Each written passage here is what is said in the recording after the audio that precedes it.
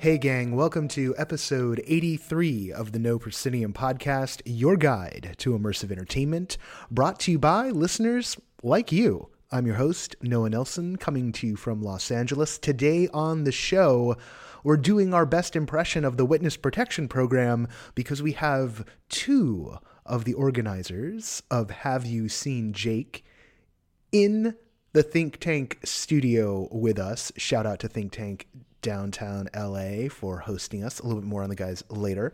We've got a couple of the organizers, and because there's a metafiction around this series of shows, which has been taking place around Southern California, both in LA and in Orange County, we're protecting their identities. So we're only referring to them by their first initials.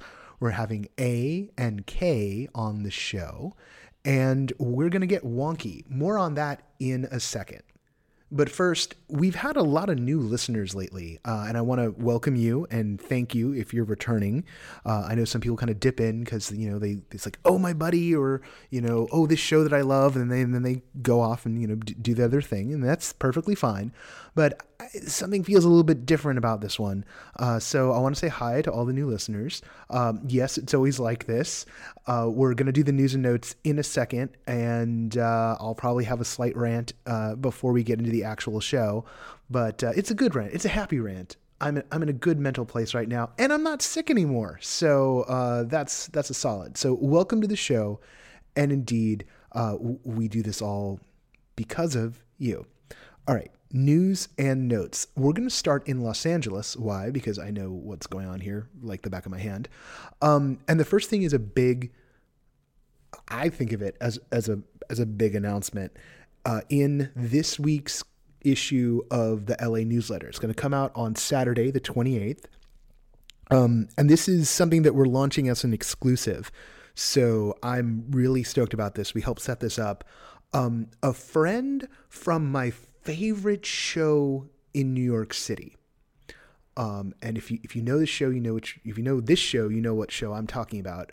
A friend from my favorite show in New York City is coming to do a creative workshop, a masterclass, if you will, in late March, the 25th to be precise. I'm going to give you that hint to start thinking about that date. They're going to be out here. It's a master class. Class size is going to be like really limited. And this person is one of the people who keeps that company running and is just super, super great at her job. And this is just an amazing opportunity for those of us in the LA community to work with one of the people from New York who it just is just killing it. They're just killing it all the time. I hate saying killing it, but I said it anyway because I'm short on words. I couldn't remember the word thesaurus yesterday. I'm going senile here, folks. I'm so excited that we've managed to help put this together, and I can't wait. And like I said, class size is going to be limited, but you're gonna want to take it. You're gonna want to fight over it. We're going to have tryouts. Anyway, look for that in the issue this weekend. More great news. The Key, the Speakeasy Society's first part of the Kansas collection, has been extended. They've added on the Thursday before the run was supposed to start. So Thursday now is the first night of this last run of The Key. The Axe, which is the second chapter in the collection, is coming up just the weekend after that. Check out the newsletter for that information. That's happening next month. ABC Projects C. Cavell, that's getting announced probably like right as I'm talking. That's going to be in the newsletter. It's coming up in March. There's a show from the folks who did Grandpa Johnson is Dead. That's the Ceaseless Fun folks. It's called Why I Want to Bleep Ronald Reagan. And we're not shy about curse words here. In fact, there'll be the explicit tag because I think we do some cursing. But I'm just savvy enough to know that, I don't want to say the F word in that sentence and then have someone like snip it out and be like, look at this guy, look what he's saying. But Ceaseless Fun, never stops. It's right in their name, Ceaseless Fun. Hello. And they're bolder than I am with the name of their show. It's an immersive happening as it's framed, and don't think that that's a knock. Like that's how they roll.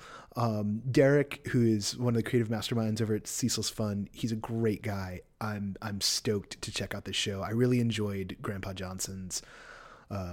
Grandpa Johnson's is dead anyway, and there's a joke there if you understand the. Anyway, that's coming end of February, beginning of March. Just a 1 week run, with a couple traditional nights off. Hey, we continue to look forward. The Hollywood Fringe, which is in June.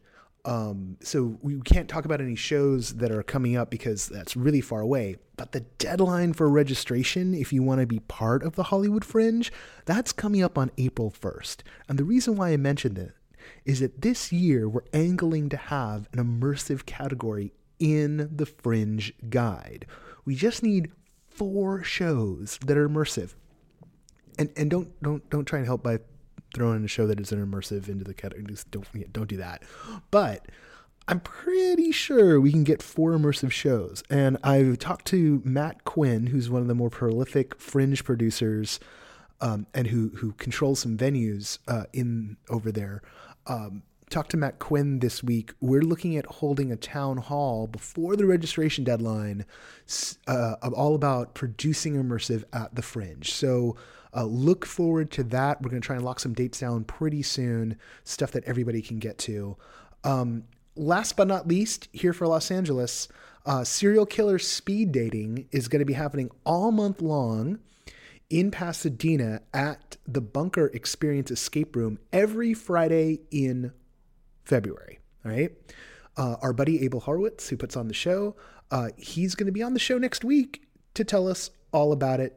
Tell us about the show, how it came to be, and Abel and I will have one of our famously odd discussions. You'll know what I mean. All right, let's move on into the other newsletters. SF came out today, the 27th. Lots of VR related stuff in the latest issue, as Albert does another great job digging out gems from the underground in San Francisco. The New York issue is scheduled, should be coming out this Sunday. We've got scheduling problems with the MailChimp now because there's so many of you, which is great, but it also causes us problems. I don't know what's going in the New York issue. I haven't seen it yet, so I'm not going to lie to you. It's going to be a surprise to me too. I'm looking forward to finding out what's up. I'm sure there'll be something that I'll be incredibly jealous of. There always is. The Slack was quiet this week, so far anyway. What's the Slack, you ask? The Slack. So we've got a Slack channel. And by quiet, I mean, we had a pop-up little thing because I wandered into the IMAX VR on Fairfax across from the Farmers Market / the Grove here in LA, because that's part of my commute.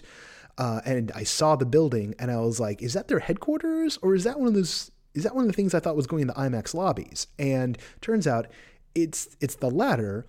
They've taken over a building and they've built they've built a VR movie theater, essentially. They've got like 10 or 12 pods, quote unquote, which are basically like small living rooms for one person, like a studio apartment living room with a VR setup, and a bunch of different experiences laid out. I've written up a piece for our friends over at Road to VR, which details some of my adventure in there, and also a great discussion I had with Yoni Keening, sorry, Yoni, who is the CEO and founder of another VR company called Exit Reality, which is up in San Francisco. And that hopefully will be coming out relatively soon. I sent that up to them like a couple of days ago. Because just really exciting stuff in terms of, exhibition happening for VR, getting VR into the hands of folks who don't want to spend $1,000 on a headset. And as much as I love VR, I'm one of those people. I can't, actually $1,500 to get like the proper computer. I just don't have that lying around. And when I have that lying around, I fly to New York and see shows. Not that it's ever really lying around. I'm still paying that off. Anyway, let's not talk about my finances. Tax season. No, actually, let's talk about my finances. Let's talk about Patreon. Oh my God. See, I could have segued that if I was thinking ahead.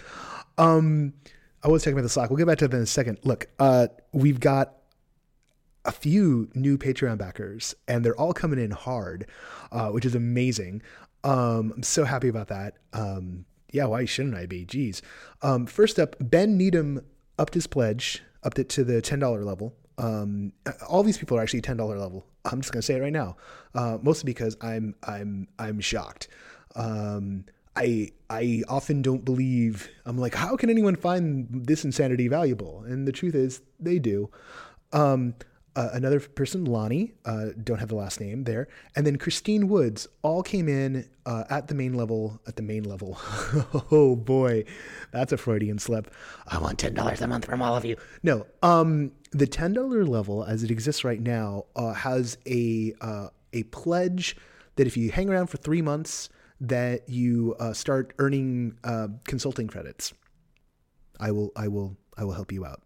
I will consult. Like real consulting for you. A lot of people are starting to make requests. A lot of people come to us for advice. We love that. It's getting to the point though where balancing all of this work, the actual paying day job, yada, yada, yada. We will be having a shingle. And honestly, at this point, I think it's good by the end of February. It's going to be after I talk to my accountant and figure out what the heck I'm doing with all this stuff to make sure that I don't wind up paying money to do this kind of work. That would be dumb. We will have formal consulting rates. Expect them, it's going to be like paying a consultant. And we'll decide, which projects we're going to help out on, just because we've only got a certain amount of bandwidth. I'm talking to Zay as to whether or not he wants to chip on that. I probably shouldn't have said that, but I did, because we get requests out there as well. And if we were independently wealthy trust fund dudes, or if I ever win the lottery, I've cut back. I will walk away from charging. But right now we're working stiffs. So, we have to draw a line just because there's only so many hours in the day. You can always hit us up with like a quick question here or there. And if it's something we can just rattle off the top of our heads, we will do that. But if you want us to dive deep, the easiest way right now to get me is to jump in on that $10 level on the Patreon.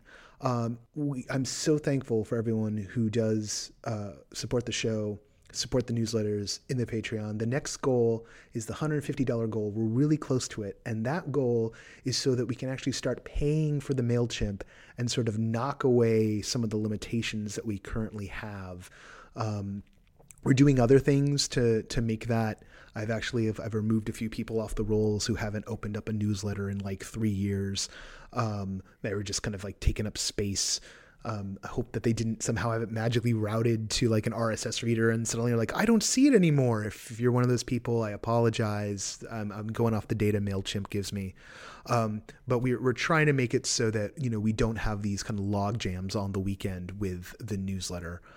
If you want to get on the Patreon, if you want to help us out, patreon.com/NoProscenium. We'll take any amount and you only get charged once a month and you get a shout out here on the show. Because I love you so. I really do. I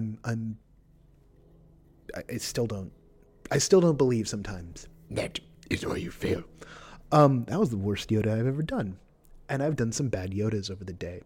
Don't do that bad Yoda, kids. It's the new street drug. Let's talk about the people who are going to join us in the Think Tank studio. First off, shout out to Think Tank. Love those guys. Jacob, Patrick. So good to be back in the studio. Because of the art in the studio, we are cursing. They did this show with Pornhub like a couple of months back, and there's still graphics. You'll understand during the course of the episode. It's hilarious. What can I say about Have You Seen Jake? Other than I absolutely loved Therapy and Dreams, which was the first full show in this triptych that they're doing. The next show is Water and Fire. Fire and Water? Keep getting it backwards. I probably just said it wrong. And the final sequence is called Yesterday, Today, and Tomorrow. Now, there's been some buzz around that because the tickets for Yesterday, Today, and Tomorrow are around $200. What? $200? Well, it's an overnight experience, and that's an all-inclusive ticket that includes your room and your food. So when you look at it that way, and I had an absolutely great conversation after the show with the organizers, and let's just put it this way, they're not walking away with gold-plated toilets after that show. You know what I mean? I think you know what I mean. Trying to be delicate here. Although talking about gold-plated toilets, I don't know how that's delicate. But you get what I'm saying, right? Like, no one's getting rich right now. One day we'll all be rich. Maybe. This was an excellent episode. I had never talked to these folks before. I didn't know what I was getting into. This is like every great episode of No Proscenium. I'd never talked to this person before. I had no idea how the conversation was going to go. Frankly, I was slightly terrified that I was going to be talking to people who didn't know how to articulate themselves. Why? Because I'm neurotic, and I always assume that every guest is going to be like a total bust. And then they're not. And then I'm super happy. Having low expectations really helps in life, everybody. Let me just tell you, you're like amazed all the time. I feel like now I'm underselling it. I shouldn't be. This is great. These folks get it in a real way. I'm stoked. We get wonky. I think you're going to love it.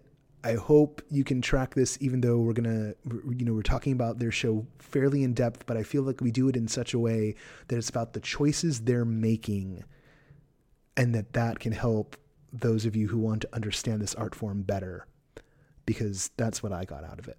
So here we go. Here is A and K, some of the organizers of Have You Seen Jake?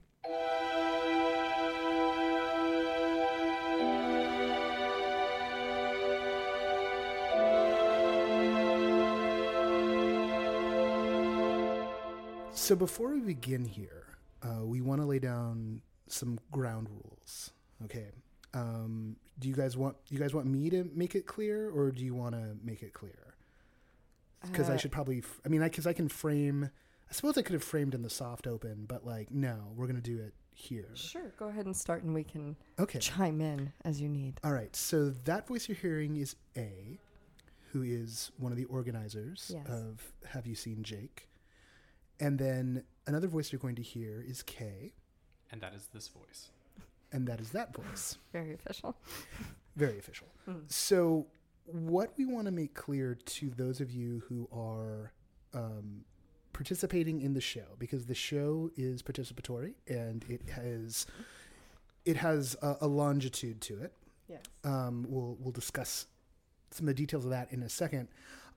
There will be no plot elements. There will be no spoilers to the plot elements. There will be no Easter eggs. You will gain absolutely no advantage by listening to this in terms of the plot. If you want to understand some of the inspiration and the creative forces at bay and get a little sense of who's holding the paintbrush, if you will. Beautiful. It's literally my job to do that. Then you're in the right spot. If all you really care about is learning about the plot, there are forums and places for that. But this is No Proscenium, and we're nerds. We're fucking nerds. And we're here for the nerds. And he does make it sound a little like we're in the witness protection program. Yeah, I guess at this point we should be. Might be helpful. Might not be the worst idea. No. So, with that all said, for either of you, so either A or K, or you guys can kind of make this a duet here. For those who don't know Have You Seen Jake? What the fuck is Have You Seen Jake? What a fantastic question. Kay, do you want to go ahead and start? Well, I think the best way to kind of encapsulate Have You Seen Jake is it is an immersive experience that is really an ongoing immersion, where basically the individuals, the participants in that narrative, are audience members, but the construction of the story is really taking elements of their lives and intertwining it into the story itself. Right. Because while we've come in with a narrative that we want to get across, we have a very clear beginning, middle, and end for ourselves. What we did with this project is we brought in an audience to not just talk to or talk at, but have a conversation with. So this is all about, and we can't really talk about where the project is going just because that gives away, everything. But what we're trying to do here is make our audience members not characters, but a part of a very honest, true story. That while these characters that we have created are false, the experience is not. That actually makes perfect sense. Which sounds like I'm chatting you up, but at the same time, it's definitely it's the point, right? Like in my pretentious like those have passed. In my pretentious college theater days, as opposed to my pretentious adult theater days. Wait, adult theater, that's something else.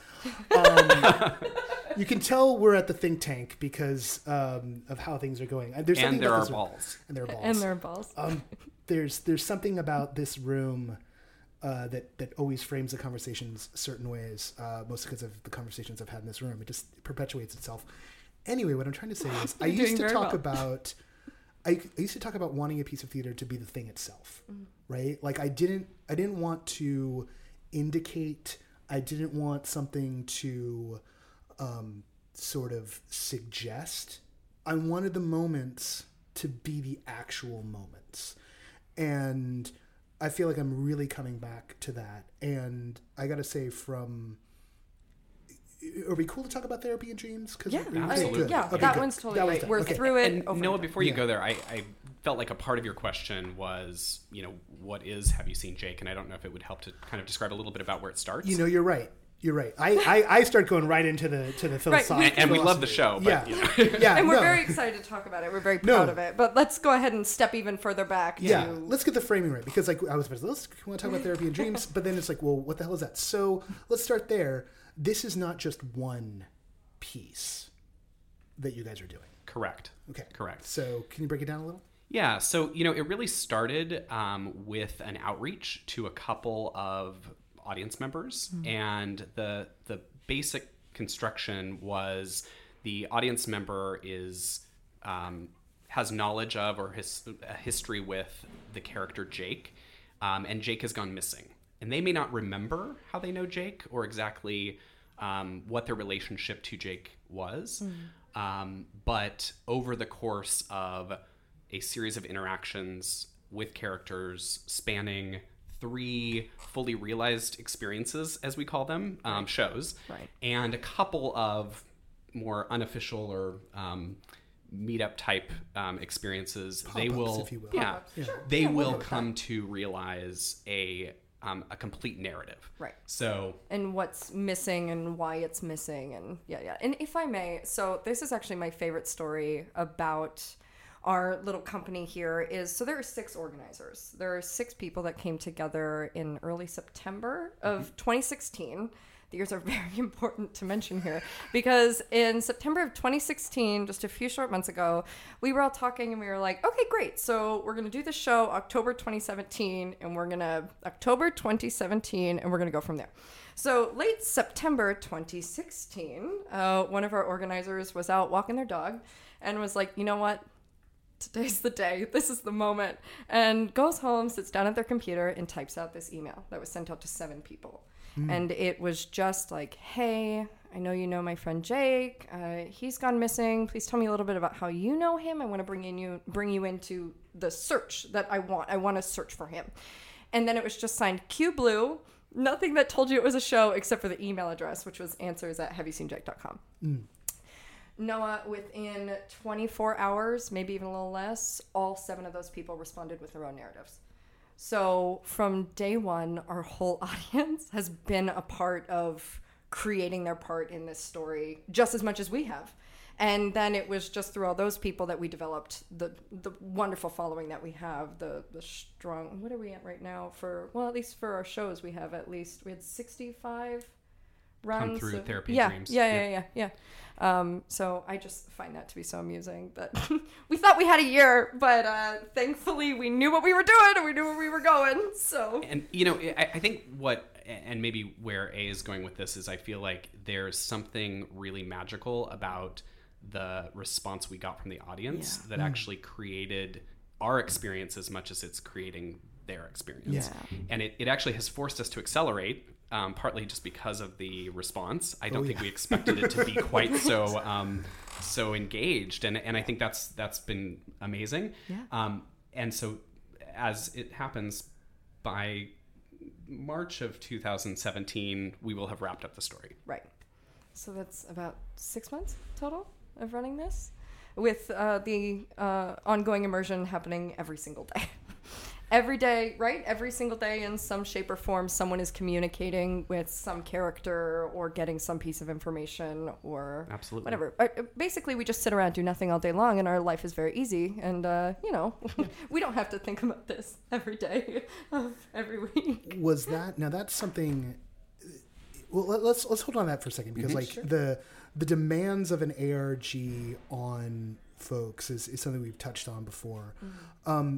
Do you guys think of the production as a whole, the meta narrative that's happening, as an alternate reality game? What, you guys are shaking your heads. So no. What's your framework for it? So we choose to go with the term ongoing immersion because the exact framework for an alternate reality game, just by that phrasing, means that it's something that is not what you're already living in. Like that we are separating it from your day-to-day. And you're playing a character. Yeah, exactly. And embodying a character. And it's I going think back what's to the idea of different for this character. is we are asking our audience to really play themselves as much as they're comfortable. Yeah. Some are not going to be. Right. And some are. And I think for those who do play themselves, they may get I would argue maybe a better experience, right. Because, and that's one separation. And then I also think ARG, in my mind, kind of implies a certain objective for the audience that is different than just the experience. Yes. Yeah. Because then they're looking at like, oh, I need to get to the end of this story and I need to get to exactly where I want to go and what I want to get out of it. And I'm going to shape it. Yeah. And I think we're asking for more of an interplay of allowing the experience itself to shape the audience as much as they are shaping the narrative. And as pretentious as it is to talk about that, like, art should not just be something to look at, but it should be something to learn from and change you. Like, very seriously, that's what we want to do for our audience, for the people who are playing with us, because we'll have audience members lately more frequently be like, we want this, we want you to do this for us, and we're like, you don't get it, because you don't know what's going to happen in like 2 months, so you don't understand that what we're doing right now is extremely purposeful, and the type of interaction you're getting every day, like specifically in January, is for a reason. We're going to make you kind of eat your vegetables before getting to have the sweets that you want. Like, we are trying to teach them larger concepts and trying to have them understand parts of themselves that they probably haven't already had to deal with or interact with yet, that we just think is a really exciting platform for an ongoing immersion that we think we're able to really delve into well over 6 months every single day. But I think there's a certain amount of humility that comes with it too, because it's not like I don't know, it sounds very paternalistic or something to say like we're gonna make you go through something on our terms. And I think we've learned very early on that our terms are also shaped by the audience, so those shift and meld. But it is, I think we tried very early on to use language where we distinguish this from an ARG, because I think it conjured up a set of rules that the audience had already preconceived and ARG came with that we kind of wanted to break. And there was a learning curve. Yeah. Well, and I think two things come to mind in terms of the process that you guys are talking about. One is at the start, the fact that it began with 7 emails and you got back 7 different responses that started to sort of shape out the narrative for you.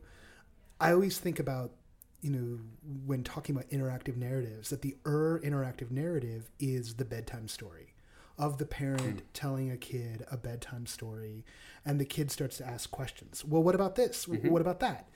And the parent, if they got any kind of storytelling chops at all, even if they're like sitting there with a book, they're going to go off book and they're going to come up with answers, right? I know when I game master a role-playing game, my favorite mode I call the oracular mode. And it's just like, let the players start asking me questions and I will start bullshitting answers and those become canon. And it's so much joy because, much like a conversation, I won't know the shape of that story world before I say it. Much like I won't know the shape of necessarily what's in my head until it pops out. All of which comes from my improv training, because that's the fundamental of improv is just like someone gives you an offer and you counter the offer with something else. You justify it and then you tack something else onto it and the world keeps on building up. The other thing that stands out that I think is really fundamental is, there's almost a sense of like an initiation or like a mystery cult angle to what you guys are doing. Like there's something sort of beyond the veil. There's something going on that people want to know, but they got to work for it or they got to go through the paces. And that's something that's really lost from our culture as a very large element. And that's one of the things I find interesting about immersive as an entire movement is that thirst for experience really reflects, we don't have those kind of rituals in our culture. If you're not like in a definitive religion, and even if you are in a definitive religion, a lot of that stuff's been stripped out. Sure, interesting. Something that you bring up for me is, I've been to a number of immersive shows that have really been a delivery to the audience. And in some cases, the lack of even spoken lines or lines that are very clearly the characters or the actors are really dead set on delivering regardless of what happens. And while some of those experiences have been really magical in their own right, I think that some of the elements of that are kind of what we were really deliberately choosing not to do in this experience. We really wanted it to truly be a conversation. Right. And to allow for more kind of authentic emotion by allowing people to bring their true lives and their experiences into it, and not have to play a character to do that. Well, because that's also why we do immersive, because theater before immersive is sitting next to people you don't know in velvet seats to watch something on stage happen that would happen whether or not you were there. Right. So, okay, we're stepping away from that format. So what are we going to do with it? We don't need to keep delivering dialogue then that would happen whether or not the audience member was in the room. So, and that's where I want to go back to you talking about improv. A lot of people, because our show is largely non-script based, it's objective based. So we know, okay, we have 7 minutes in this scene with this character. Our objective is to get them, let's say, from one end of the room to the other. Go. And you know who your character is. Now play with these people. Yeah. Like, give them something to engage in. They are doing immersive theater. So, like, make them realize that and take advantage of that moment. So we don't need them to have an improv background. And I wonder, this may blow your mind a little bit, but our whole cast in our company and the organizers don't have improv training. Largely, we've done improv work here and there, the way you go to classes and blah, blah, blah. Yeah. But other than that, we were just looking for people that wouldn't just know how to perform how to listen, but that would listen. Right. So sometimes when we do, and I don't know if I should share this, but sometimes when we do quote unquote auditions with new cast members, we won't often have them stand up and perform. It's a few hours of us chatting with them and trying to see their cognitive processing and how much they're willing to give back to us in conversation. And no, I don't know if this is how you felt going through our show, but that's a huge part of it. Like, unless we were doing the chaos scene of the birth dream. Right. But even that, even that scene in Therapy and Dreams, it's still with all the kineticness of it still felt like there was a verbal back and forth. There was and I love the absurdity of that scene. Like, it was full on Dada, and It was very exciting for us. and the fact that, like, so and like, we were coming back here to Therapy and Dreams. So Therapy and Dreams was the first full show. Yes. And then Water and Fire is the second full show, which is yet to come. Right. And That's in a few short weeks. Yeah, and this will come out before then. And then the last is... Yesterday, today, and tomorrow. Which is an overnight Yes. experience. Correct. Yes. Which, I'll ask you guys some questions about stuff about that in Therapy a bit. and Dreams. Yeah. But coming back to Therapy and Dreams. So in Therapy and Dreams, there's a kind of a hard act break in that thing, in that half of the show is a therapy session and half of the show is dreams. So, you get what's on the tin, which is... We really sold it to you, right? Yeah. I mean, you knew. Yeah. You knew what you were buying. But the best part is like, didn't know what I was buying, and yet the fact that it is like right there on the tin, you're like, oh, okay, yeah, this makes like, and that's part of designing an immersive, right? Is that, what is this about? Oh, it's about that. It's like, even like, the fact that, Then She Fell is Alice in Wonderland. It's like, Then She Fell, you're going down the rabbit hole. It's not about Right. someone stumbling down the stairs. It's about you falling into Wonderland. Sleep No More, given the fact that you're ghosts and everyone's a restless ghost. Which probably isn't their intent, but it's what I took away from it. Anyway, so the first half, it is just straight up a conversation. And I haven't been in therapy in years, and afterwards I was like, oh, that was nice. Maybe I should get back to that. And it was very much... What was interesting there was that a few shows have relied upon the questionnaire. And they've used the questionnaire to feed some stuff back to you, or try and frame the results of your questionnaire, or use it against you in some ways. And everyone's kind of moving that way. It's like, how can we gain information on the audience and personalize it? And I thought it was so Apple obvious, which is, not that they're that good at this anymore themselves, but that's what I like to call something that's, once you've seen it, you're like, oh, well, duh, that's how it's done, right? And that you use that questionnaire as a jumping off point for a rather lengthy part of the experience that acted as a way of grounding the audience member into themselves. Exactly. Which is not something that people tend to do. And it's a very lengthy kind of, standing there on the threshold before you kind of pushed into the surreal part of the world, which gets to things like the culminating sequence, which is the culminating dream, the last dream, which is the birthing sequence, where you're surrounded by animal heads and there's a koala doctor and a zebra, and I just wow, had... you have some weird dreams, Noah. Yeah, seriously. That sequence is just straight up freaking awesome. And I think I can't remember when I wrote up the review. I think I tried to shy away from it because I knew it. Yeah, you said you were going to wax poetic about it later, and I was excited to hear what you wanted to say. And I think that's what's happening right now. Is this is my opportunity to do that?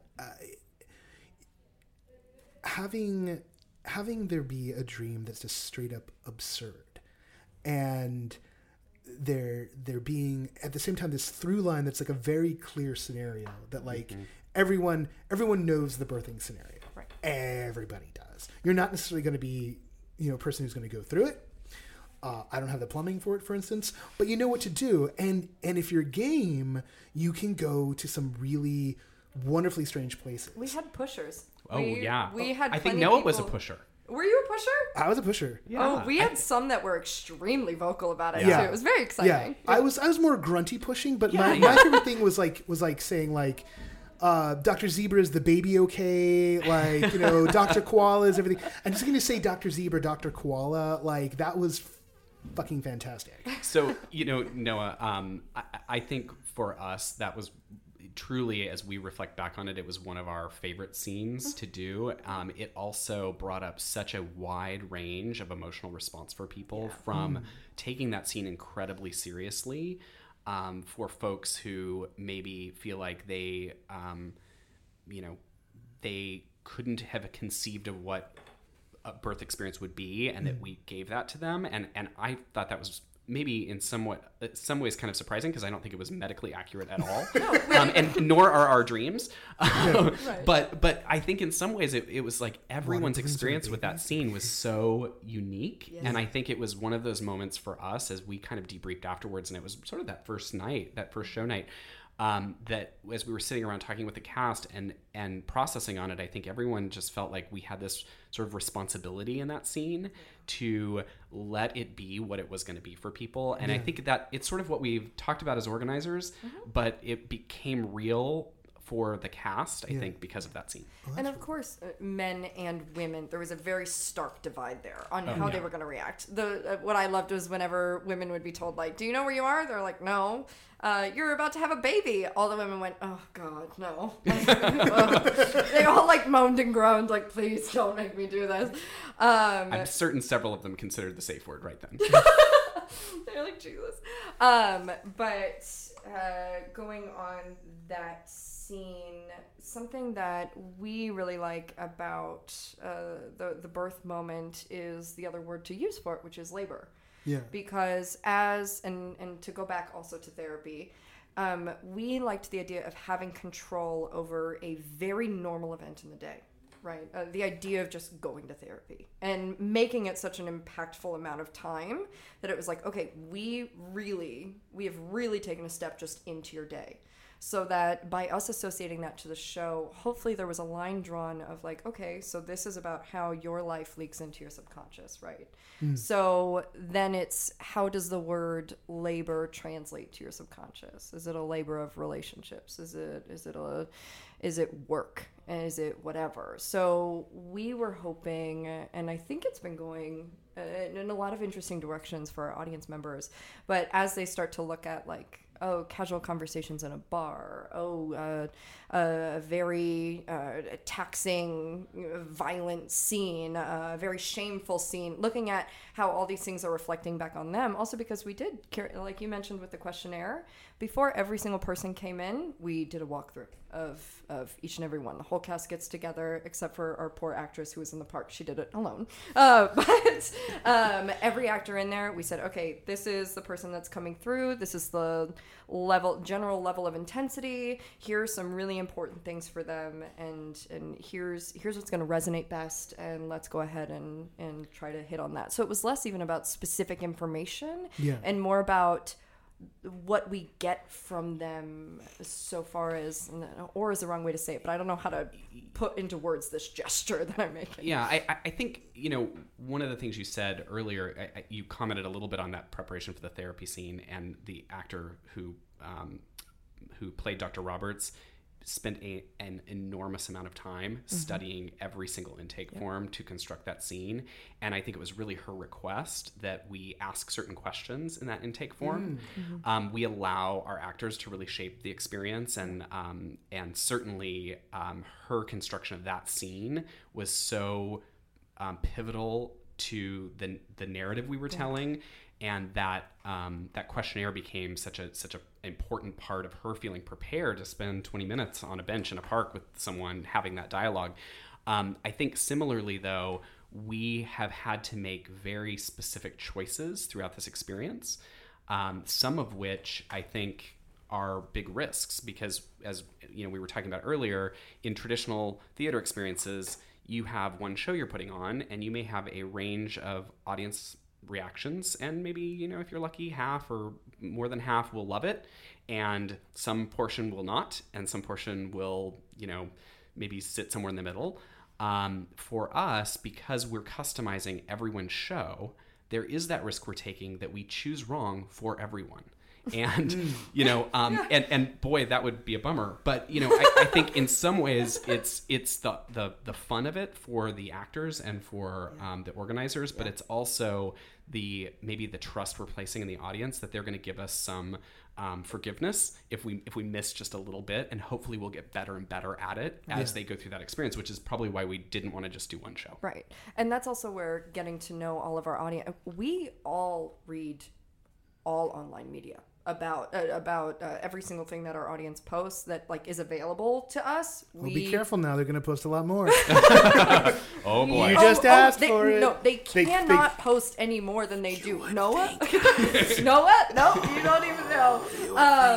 And we are so thankful. Yes, but oh my God. it's like, but where we have a lot of benefit to hopefully, and as our shows go on, we're able to hone it in closer and closer, is that because they're talking so much and because we read it all, we feel like even past the hopefully even past what they're saying, we're able to get to what they're meaning because we are learning about these people's tendencies. So let me in that frame, and to be totally narcissistic for a second about it, Please.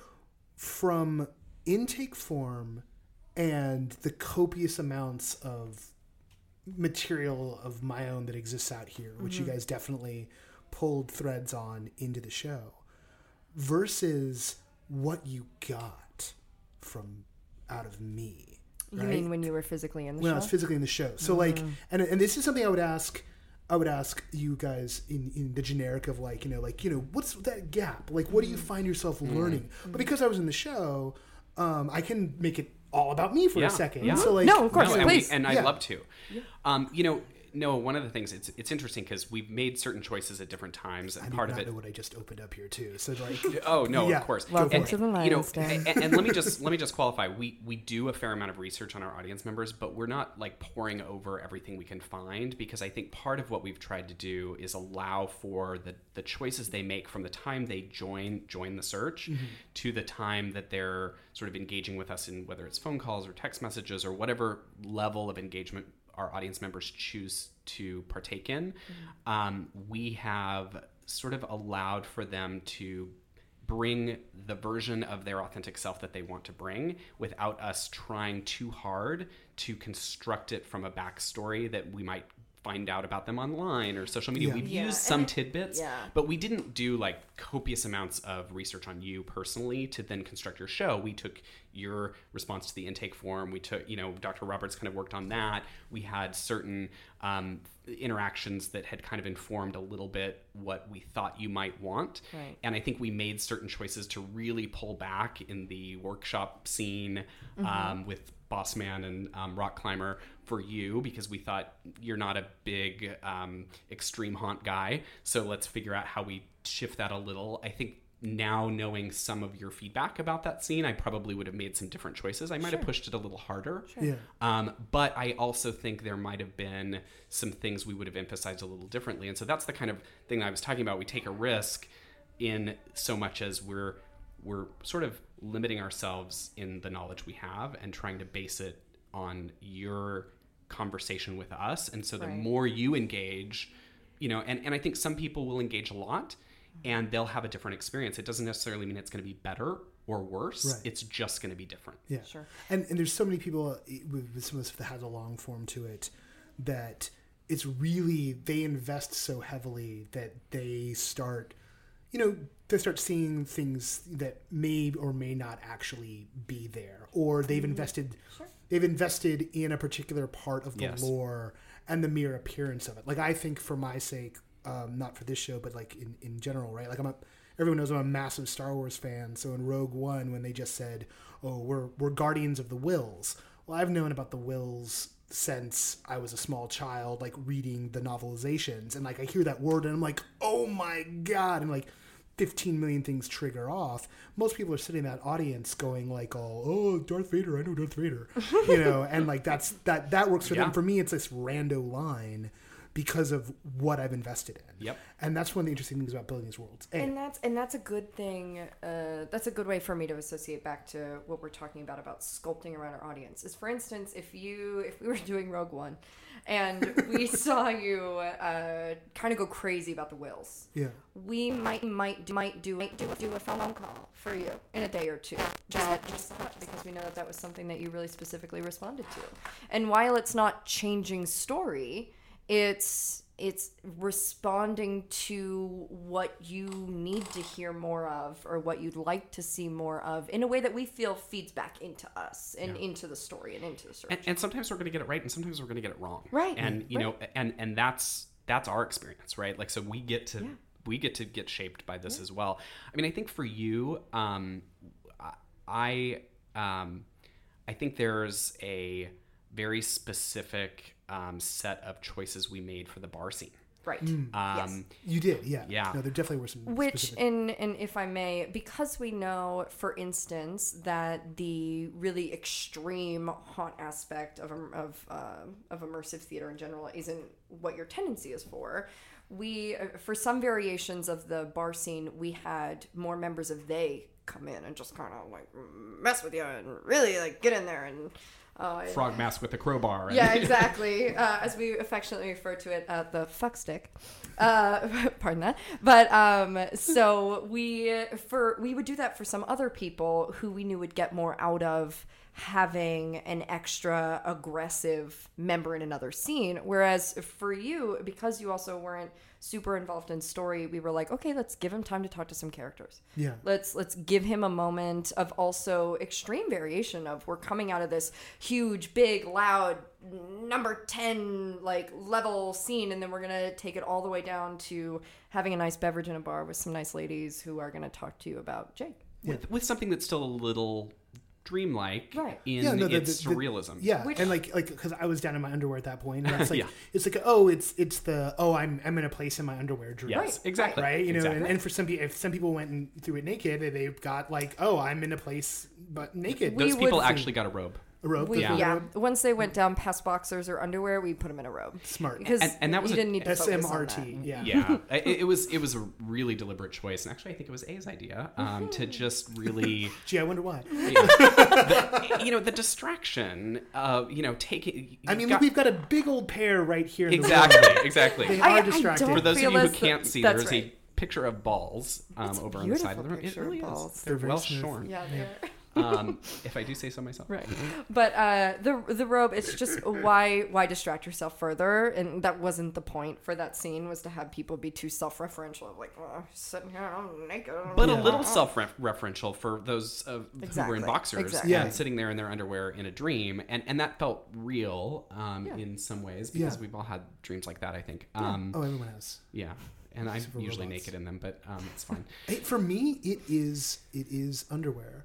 I would, and also like one year for Halloween, in college, I went as that dream, Nice. and so like I went in boxers and Covered in a little bit of blood. no, not covered in blood, but like, but they were like heart boxers, Sure. right? You were And Cupid? No, it was like I was having the dream like I went to class in my underwear. Oh, nice. As- Were you carrying Oh. books? As your Yeah, Halloween no. costume? In college, on Halloween, I went as that dream where you go to class in your underwear, and I went to class in my underwear. That's Because it was that's Halloween. amazing. That's really great. No, that's I love truly it. amazing. I love it. I'm gonna steal that costume idea. Yeah, next year. exactly. No, it's a solid one. Yeah. Do you, when you sit down and you do that review with everyone, It's more screaming while we reset everything, but yes. this guy, that thing, or when you've looked at it and At tried the to end of the figure it night, out, you're at the end of the saying, night, yeah. or even before the end of the night, like when you're going into it, do you wind up having a sense of like, oh, they're gonna dig this scene, and then it surprises you Yes. sometimes. Yes.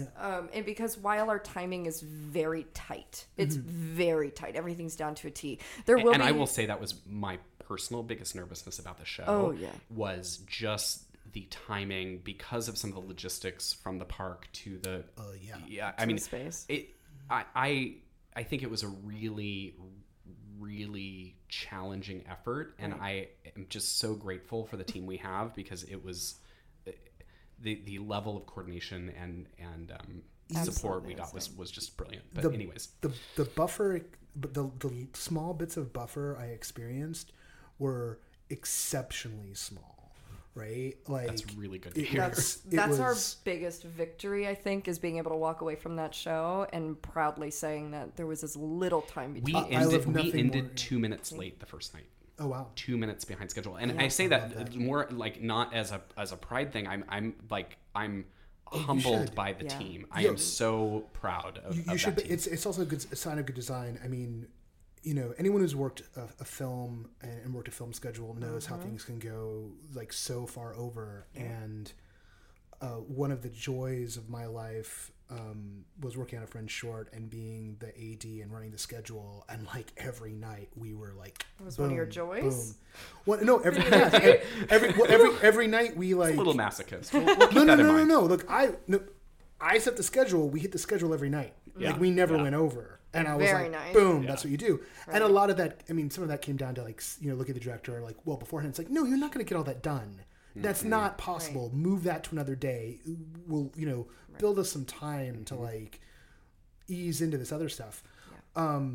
But when you've got so many moving parts, and this is actually a question, since you guys know down in the minute, I had that sense that like the therapy was about 20 minutes. I lost all sense of time inside Dreams. How Interesting. long was, which is always a sign that things are going well. How Right. long was Dreams? Yeah, actually, they were both scenes were about 25 minutes. So therapy was about 25, and then Dreams was about 25. Yeah. And there's a little Yeah. interstitial. and a in little between bit of travel cushion time. here and there. Right. And there was the Uber ride. Yeah. So and so really it was constructed to be an hour show Yeah. with all the transitions Right. and a little bit of rest here and there. We had some flexibility if we thought we were running just a little bit behind. We could, speed up a scene a bit, but it took a phenomenal amount of coordination. And we also, and this is where we can bring it back to you, Noah. I think you actually probably played with me because I was playing a character, Hope, for your show. Yeah. You played probably the most with me in the post-show conversation that we had, Yeah. which was it was a delicate, because the reason why we really felt passionate about having that conversation after the show was largely to bring you back to zero, bring you back to normal, to Yeah. release you. Yeah. But also because I really don't like the idea of leaving you to just stand in the dark, in the quiet, waiting for your show to be truly over. Particularly if you're doing something that can be emotionally sensitive, Yeah. right? Like, so we can, because we talk about extreme horror sometimes in the show, we can walk next door to a similar realm, which is the kink realm. And in the terms of those scenes, people will talk in terms of aftercare. And that you need to, and that it's the responsibility of the person who is staging the scene. Right. If you really want to know, yes, I can use all the terminology, but like, Me too. right? If you want, there's the responsibility of the person who's staging the scene to take care of the person who is, the center of focus for that scene. Yes. And that, in my head, is a very ethical move. And there are plenty of shows that, and there can be something to like, I'm going to cast you out now into the night. Right. And you're going to get, the world's going to be on fire and there's going to be something luminous. But what you guys gave me there with Hope was, it definitely felt like, oh, I can kind of touch back down into reality. I'm, and I got that little sense. I was going a little too slow because like, you can put your coat on. I was like, oh, okay, yeah, it's time for me to go. Because everyone is like waiting Yeah.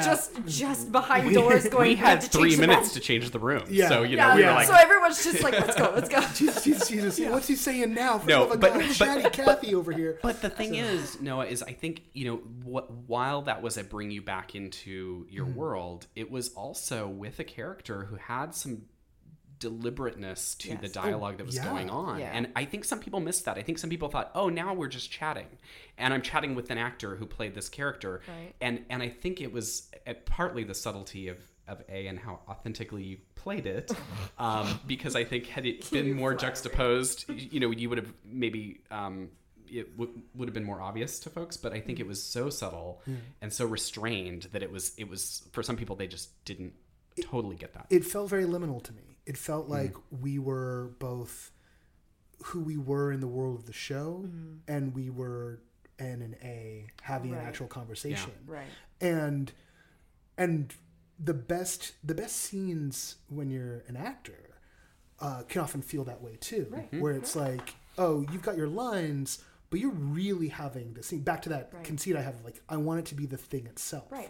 Where your lines just become like, oh, the line that I rehearsed just happens to be the proper response. Right. And then that's how that conversation Yeah, goes.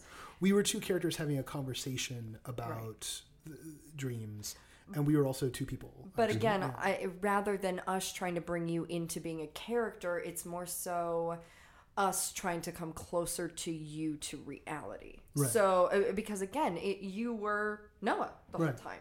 Well, I was Noah the whole time, and what's interesting for me, because of like the way you guys frame into Hope, is that there's clearly a moment before to that relationship, right?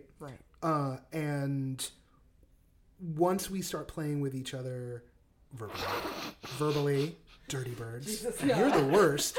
You just snickered about it. Playing with each other verbally in the acting sense. Once we start playing with each other verbally, that relationship starts to be defined and built out, right? And so there's something there, and you know, I imagine some people probably go lean out, just like, oh, I don't know, I'm in a bed with a strange woman, and then other people, some of them are shaking their head no, and other people are just like, oh, this is the relationship, I'm gonna run with it, and like there's gonna be a banter to go. They would. I love that people seem to, and this happens pretty much in all scenarios for us, where like let's say they have an interaction with a character Heather, and then they move into an interaction with a character like Hope, for instance, and Hope is like, how are you doing? And they're like, I don't know, I just talked to Heather and there was a weird thing that happened, and they love to talk about the weird things that just happened to them in the realm of the show. And that's usually where they find the common ground of like truly communicating, is they're like, I don't know any other response here except to tell you that like I just got accosted by some guy in a park and I just want to talk about that for a few minutes. And I'm like, I understand that, but you realize you're in that show, you're not telling me new information, right? Maybe you should let me tell you new information. But that's the thing, I mean, people want, it's weird, but it's not even weird, like it's something we discover on this stuff all the time, like one of the things people look for in this kind of work, oddly enough, is validation of that experience. Yeah. Like they want Absolutely. did that just happen? Yes, that just happened. Yeah. Right? You know, that you know, and given how weird our actual realities become, it almost starts to make a degree of sense. It's like, yes, you want someone to come in and like, no, you're not crazy. Right. You are hearing what you're hearing. There were that many people in the park.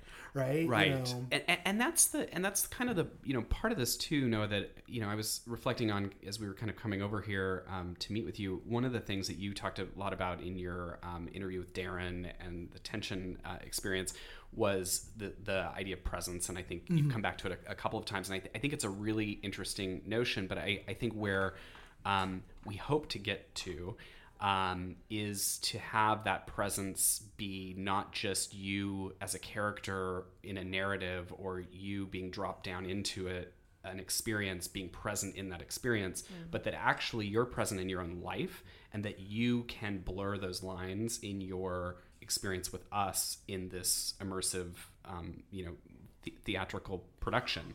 Well, I think there's a duality there, right? In that, I think I think you can invite people to do that, and I see sometimes people, and I feel like you guys are inviting people to do that. I see other people trying to play in the same energy and trying to impose that and be like, oh, you will be right, you know, which is, for me, is like a very like kind of, I don't want to say Pentecostal because I don't know too much about Pentecostal, but I feel that preacher energy gets like, you will be healed. I'm going to put it on you and I'm going to drive the spirits out, and then there's this mystery cult sense of, drink of this, walk down here into this darkness, we will show you something, and the thing we ultimately show you is you. And we're creating a framework to let you fill in the gaps, those spaces in between. I often refer to them when I would talk about transmedia a lot. I'd call them lacunas, right? Like the holes in memory. Sure. And I talk about, you know, one of the reasons why Firefly I thought was so popular, was that there were so few episodes that people just took their imaginations and ran them right into the holes in between. And so that fandom just holds on to that greatly. And the thing that's brilliant about Star Wars as a property is like they purposely carve open spaces for people to like throw their imagination into. And that's exactly actually how we discussed it earlier today. So it's really nice to hear you reflect on that, because that's exactly how we see it and what we intend to accomplish with this. Yeah. You know, I kind of wanted to come back to something you were saying about therapy and... They're very true. They warned me that the chair is squeaky. And they were right. Yeah, and you confiscated it because you thought we could trust you with it, but... Yeah, well, so it'd be my responsibility when people heard the noises. It would have been squeaking more if I had sat in it. Let's just be honest. So. Could have. You never know. Anyways, I feel like there is something about the unfolding of Therapy and Dreams and kind of what we learned from it that we then carried over into the reprise. Several people, several of our audience members came back a second time. Oh, did you know about this? I did know. Oh. I just like to make noises I think sometimes. I think 8 or 9 folks came back through the second time. Seven. Yes. There's a mystery bird in here telling me it's 7. Seven. Seven. So anyways, yes, I think, that for us became a really important artistic choice, because I think while we were talking about, every sequence we tried to make it adaptive to the audience member, those were all those adaptations, while they were customized for each person to the extent that we thought it might work for them, we also had to keep it within the story and have it progress story. Right. And so I think when we had folks coming back, we really debated, like, we're not going to give them the same show. Right. We have a contract with our audience implied that we're going to keep giving them a level of customization. Right. And because they were returners, we gave them a very different show, right, but it was still intentional in how it drove the narrative forward. And if I can take a step back, I was correct. It was 8. That's all I needed to. That's all I needed to say. Now the bird has 8 toes. Well, here's a question. So,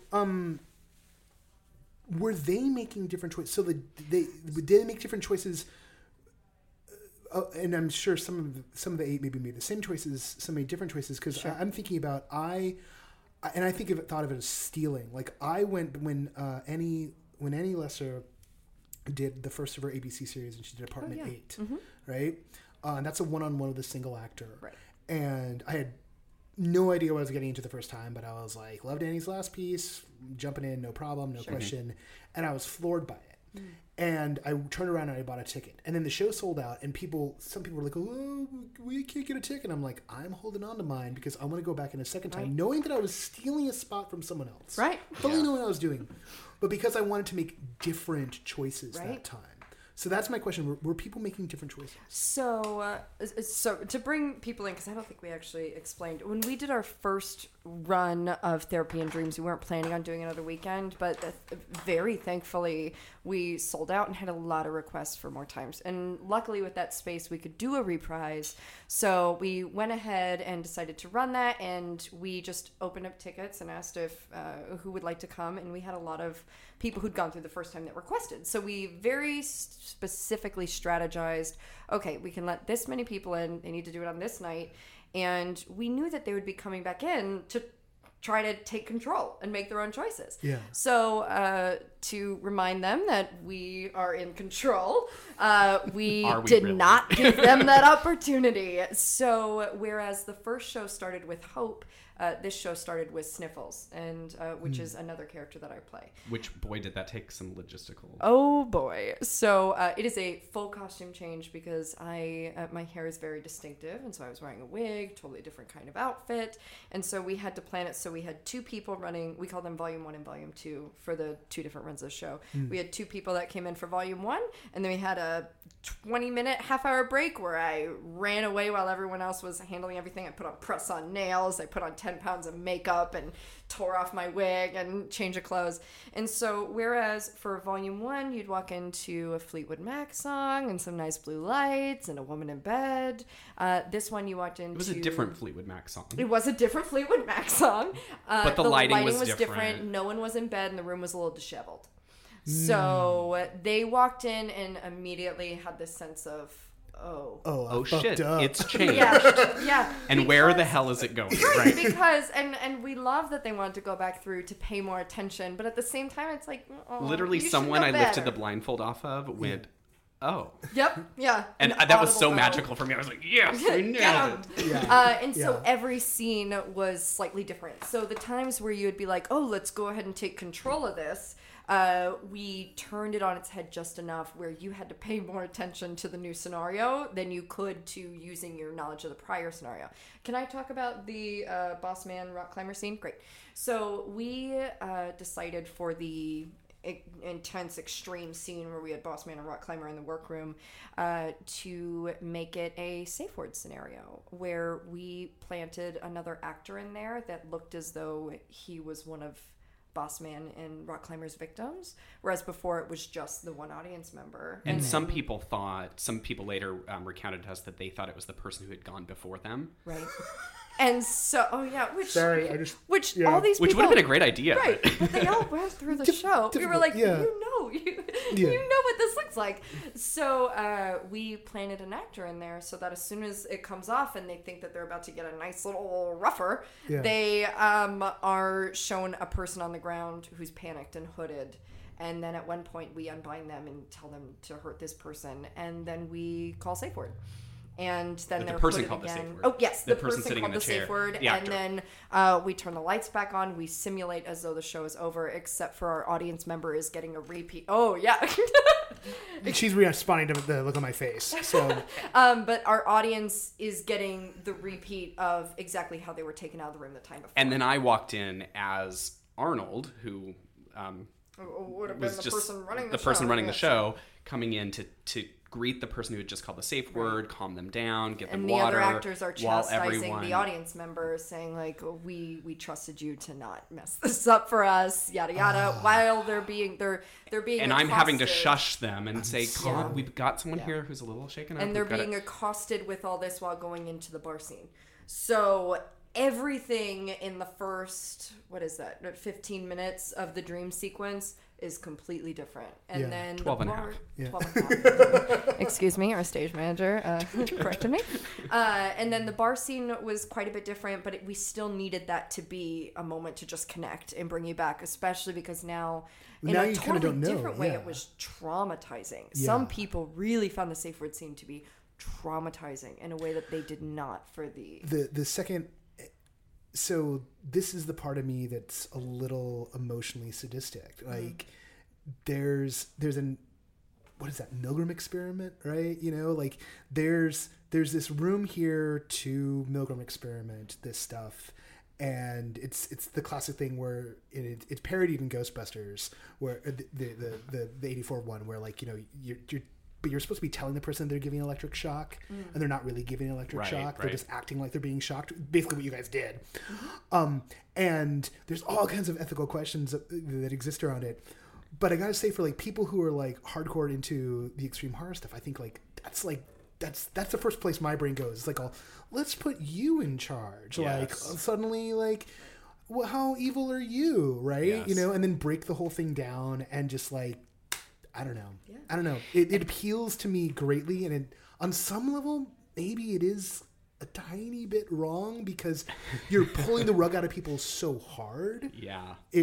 But at the same time, I will say, I think that it is all safe, right? It's just in their. Yeah. It's all just in their head. Yeah. That's the brilliant part of that. And where that scene went, it will be clearer when this is all over. There was some very specific intention to that scene that is very much in the story. But I think that there is a certain amount of art to kind of allowing, it's like we hand the keys to the car over to the audience member for just a moment as a reminder. You know, and this sounds really pedantic, but it's like, you wanted to be in control. We're going to give you that control for just a minute, and then we're going to rip it back.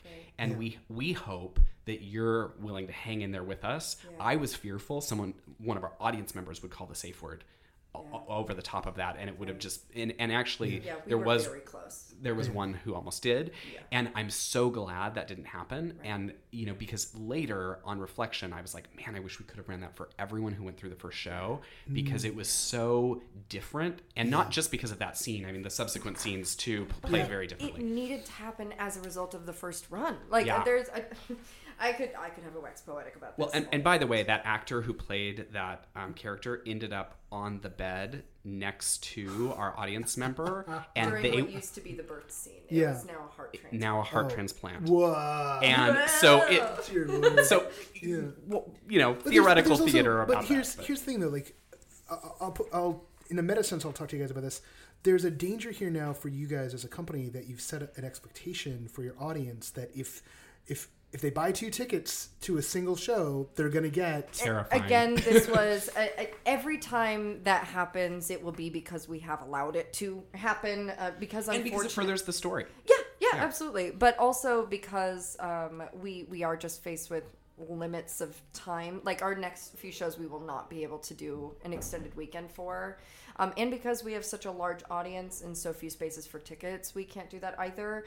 But we know that, and we're buying into this idea where if someone wants to buy 2 tickets, okay, well, buckle up. Like let's do it. You're signing up for it, and we're gonna rise to the challenge. Yeah, we hope.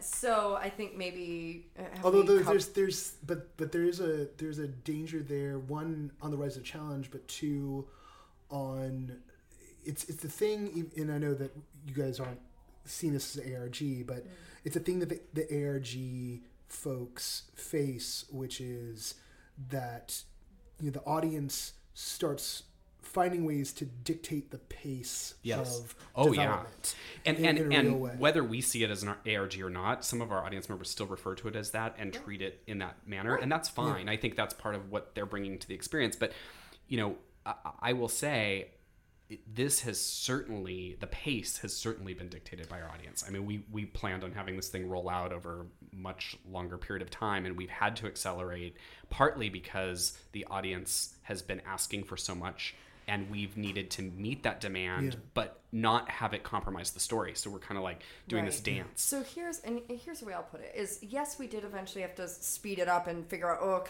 this is when we need to start shows. That was a one-time moment of going, okay, so what we thought we were getting into is looking a lot different. Let's figure out what we need this to look like. And okay, so then we were like, we need these 3 shows to happen. They're going to happen by March. And that was early on and once this all got started.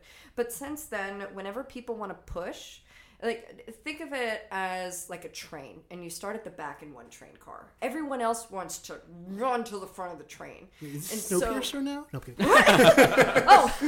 So what we're doing is whereas, like, let's say in this scenario, they would think that they have one thing to do in that room and then they've accomplished it and then they can move on to the next one.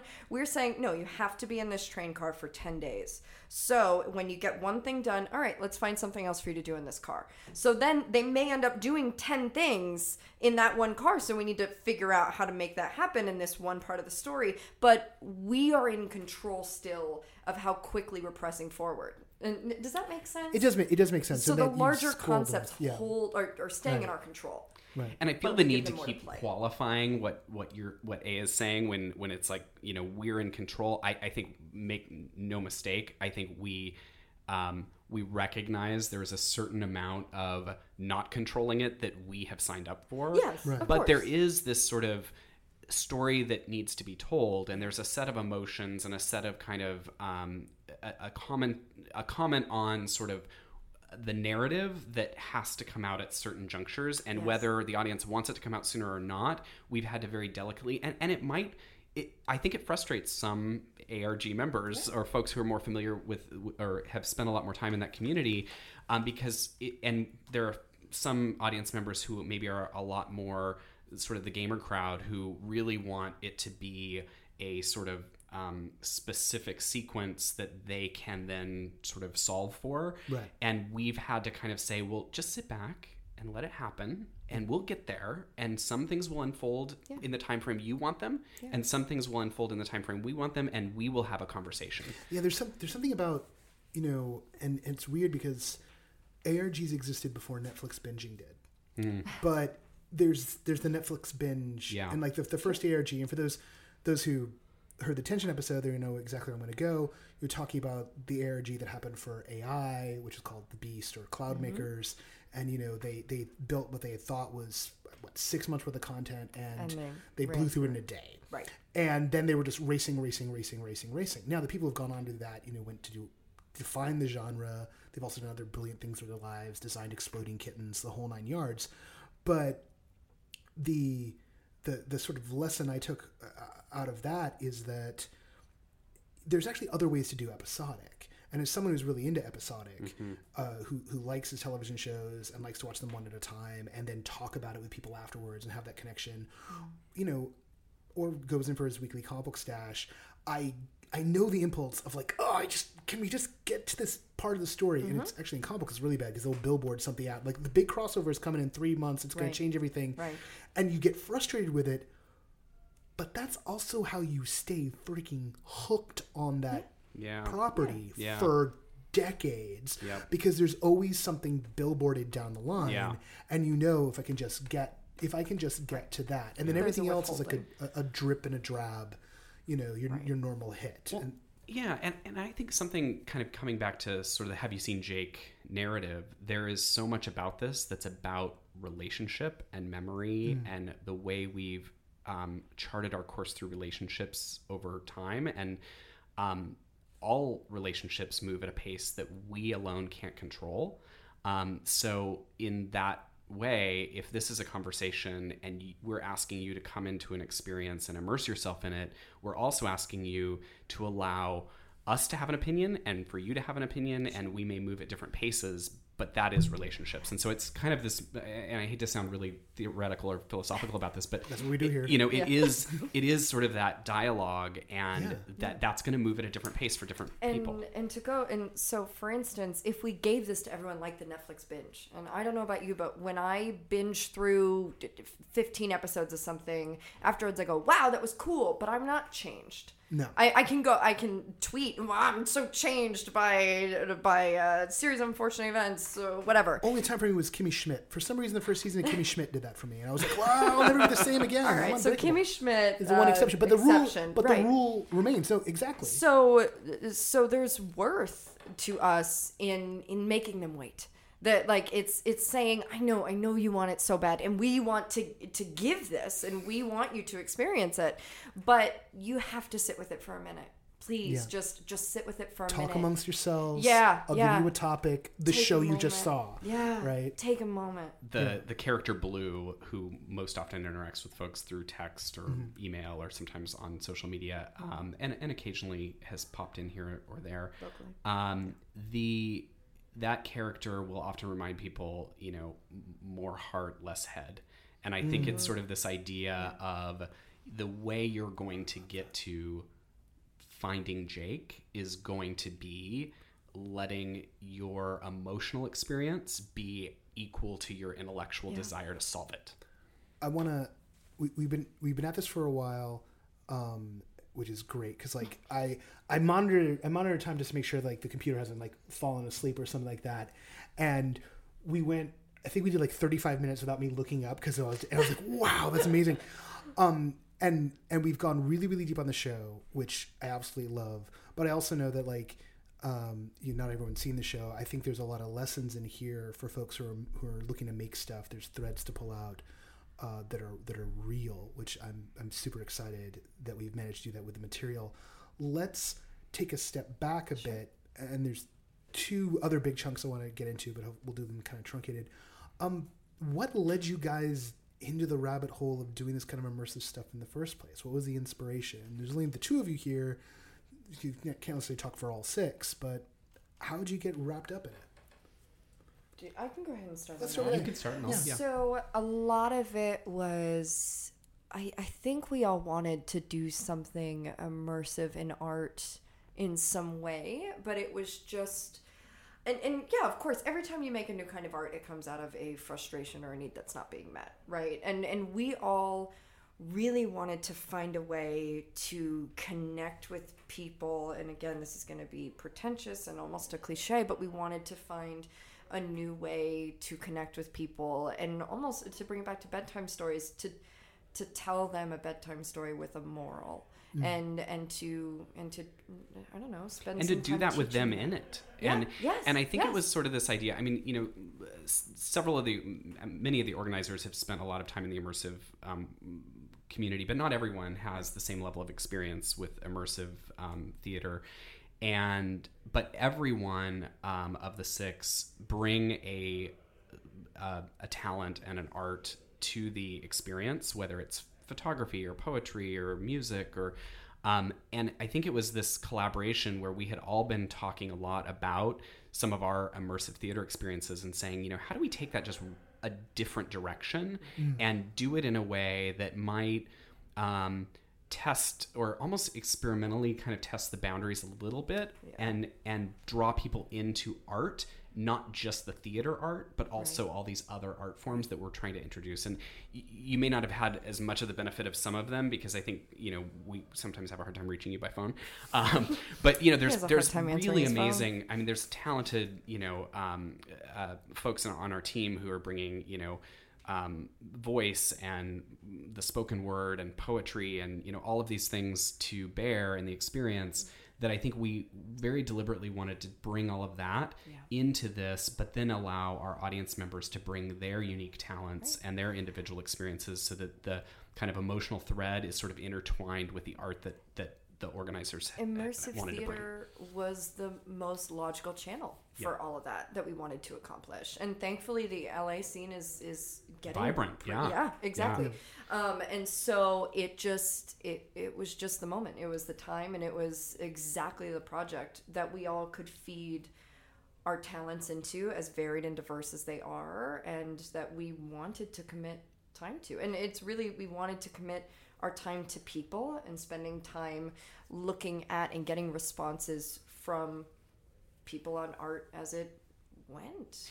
And what other plays? I mean, it's fascinating to think, like, we get this amazing opportunity to get real-time feedback and from the participants as they're going through it, immediately after they go through it, as they're chatting about it on social media, in all these different ways. And it's like a gift that I don't know that you can get in other art forms in the same way. I mean, yeah, you can, go do a book reading and, engage with some folks for a passage you've read, but it's not as it's being created. Yeah, and you can't feed it back in, right? Right. So there's this iterative, almost algorithmic function, right? And so we usually talk about algorithms in terms of computers, but literally what it means is it's a formula, and then if you're iterating on it, then you take the result of that you got, then you plug it back into the formula and see what you get, and that's how you wind up with something totally freaking crazy. Joni Mitchell once made a comment about the difference between painters and musicians, and said something about, you're never going to say to Van Gogh,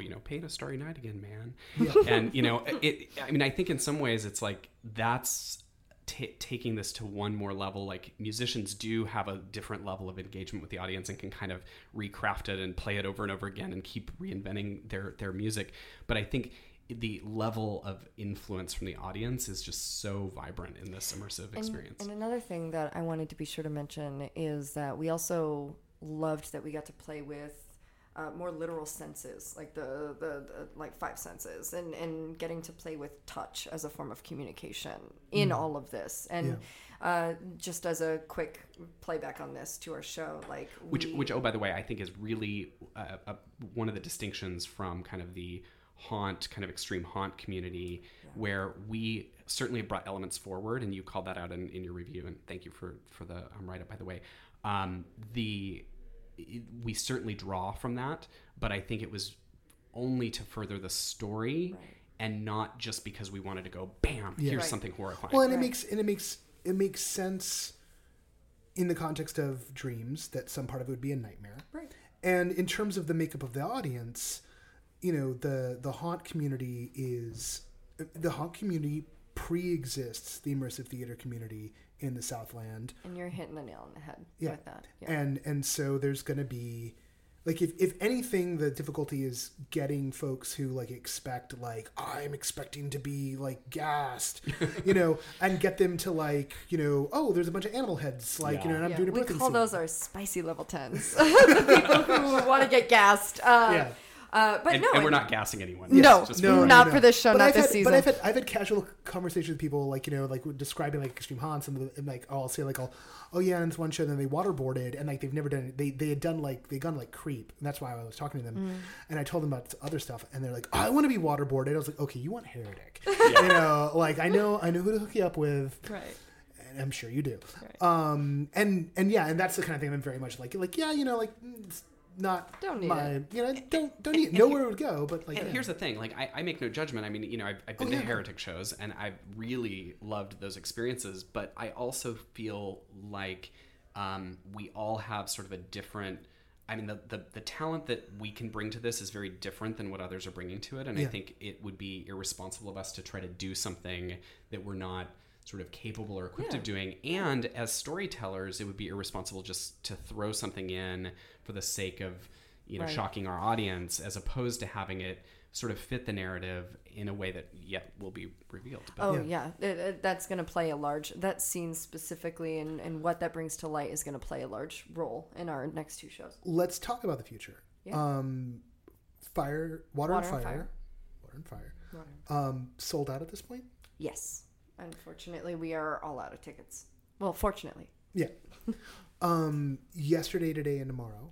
Sold out yet? We have some availability left. Our best I think is the for most Friday. is Friday, and then we've got, and it's really just a handful of tickets left on Friday. I think there's Saturday is pretty much sold out, and maybe Sunday we can squeeze a couple folks in. But I would say contact us soon, because it's we're really working hard to accommodate as many as we can. Given how this episode has gone, I imagine we'll probably be airing this sooner rather than later, so there might still be a chance. But even by the time you hear this, it may be gone already. We'll for yesterday, today, and tomorrow. Yeah. We'll ping that. You started this in September. You wound up doing the show way sooner than you thought you would. You're gonna have the cycle done by March. Clearly, you're gonna need some downtime. But given the response you've had.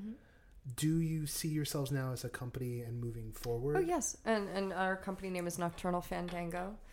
And we will, of course, be moving forward. And this year was very much experimental, just in to see how exactly we want to fit into this form. Not like experimental and we're just figuring out how to do art. We all knew how to put on a show in a lot of ways, but it was... learning how our audience wanted to engage with us. That's going to be something for us to really sit and process on once all this is done. But in a lot of our talks for plans for our next season, I specifically have been putting a big kibosh on that. I'm like, no, we are not talking about next season. We have 2 more shows. Focus on the present. Right. And we'll get to the next part. But there is a next part that is coming. What that's going to look like, we're not at liberty to start sharing. But we're Nocturnal Fandango is a 501c3 pending IRS approvals, which we are very confident in. And part of the mission is really this kind of experimental, immersive theater and kind of contributing to the art form, as well as sort of benefiting underprivileged youth and folks who are pursuing arts as a future. So I think, there's a mission here that's going to carry us forward into other projects, because we want to be able to bring something back to the community. Right. We'll put that as the button. I hope to have you guys back on the show once the cycle of Jake is done. Maybe we can frame certain things different and dig down other layers. But it'd be really fun. But actually, we went farther down certain rabbit holes than I thought we were going to going into this. So this was a most excellent time. So thanks. K.A., thank you guys. Thank you. Thank you, Ann. We'll do this again soon.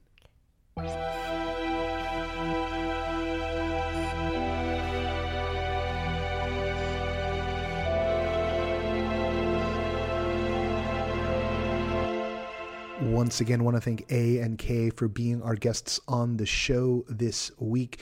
You can check out the show. Okay, again. Once again, want to thank A and K for being our guests on the show this week. You can check out Have You Seen Jake at haveyouseenjake.com. There are still some tickets left for the final show. There sadly will not be an extension of the second show. It's just not going to work out that way. I think we may have mentioned that in the show. I'm just trying to remember. But check them out and keep an eye on the company. More on that later, and hopefully I'll have them back after the show's run its course, and we'll do a postmortem on the show. Just super great people, super fantastic. I'm a big fan of them as human beings now.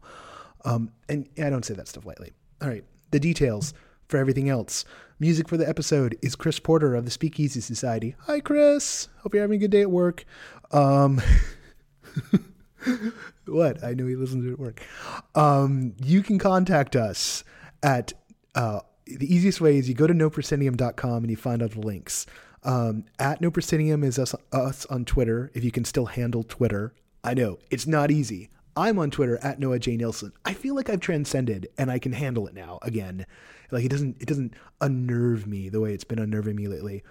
You can email us. Email is exceptionally important because that's how you tell us about your shows. That's how you tell us about the things you find. Oh my God, so important.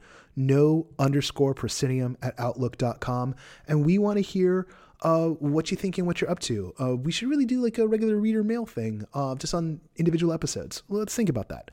Patreon, the Patreon, which I really talked about this episode. So valuable to keeping us moving forward. Patreon.com/NoProscenium. Every little bit helps improve the show, helps make it possible for us to do even more. And I thank you from the bottom of my heart, those of you who jump in. The Medium collection, we still write things. We still write reviews. I got to get into a groove of writing on the more regular. Medium.com/no-proscenium. Yeah, I know. I don't love it either. Those are all the ways to find us. It is the end of January. February is looking full. March is going to pop off. So we had a very short little winter, if you will, and we're back in the thick of it again. There's so much going on. This weekend, I didn't even talk about this weekend, Disco Dining Club, Micro Theater LA. There's just stuff. There's stuff. Next week on the show, Abel Horowitz of Serial Killer Speed Dating. It's going to be a blast. The week after that and the week after that, we've already got in the can. It's amazing. Everything's moving forward. It's exciting. It's exciting. Before we close up the show completely, I once again want to thank the guys at Think Tank for being our hosts for the podcast. ThinkTankGallery.org, at ThinkTankDTLA on Twitter. They have their own most excellent podcast, Artist Real Talk. You can find it on iTunes. They were crazy enough to let me be a guest on the show recently. So if your favorite part of this show is when I just talk and talk and talk, oh boy, first, will you be my friend? And second of all, it's probably cheaper just to listen to that episode of the podcast, Artist Real Talk. Yeah, that's it. We have a very busy schedule. Again, next week on the show, Abel's going to be on. It's going to be a lot of fun. I'm going to be out in the field. Until then, until next time, I'll see you at the show.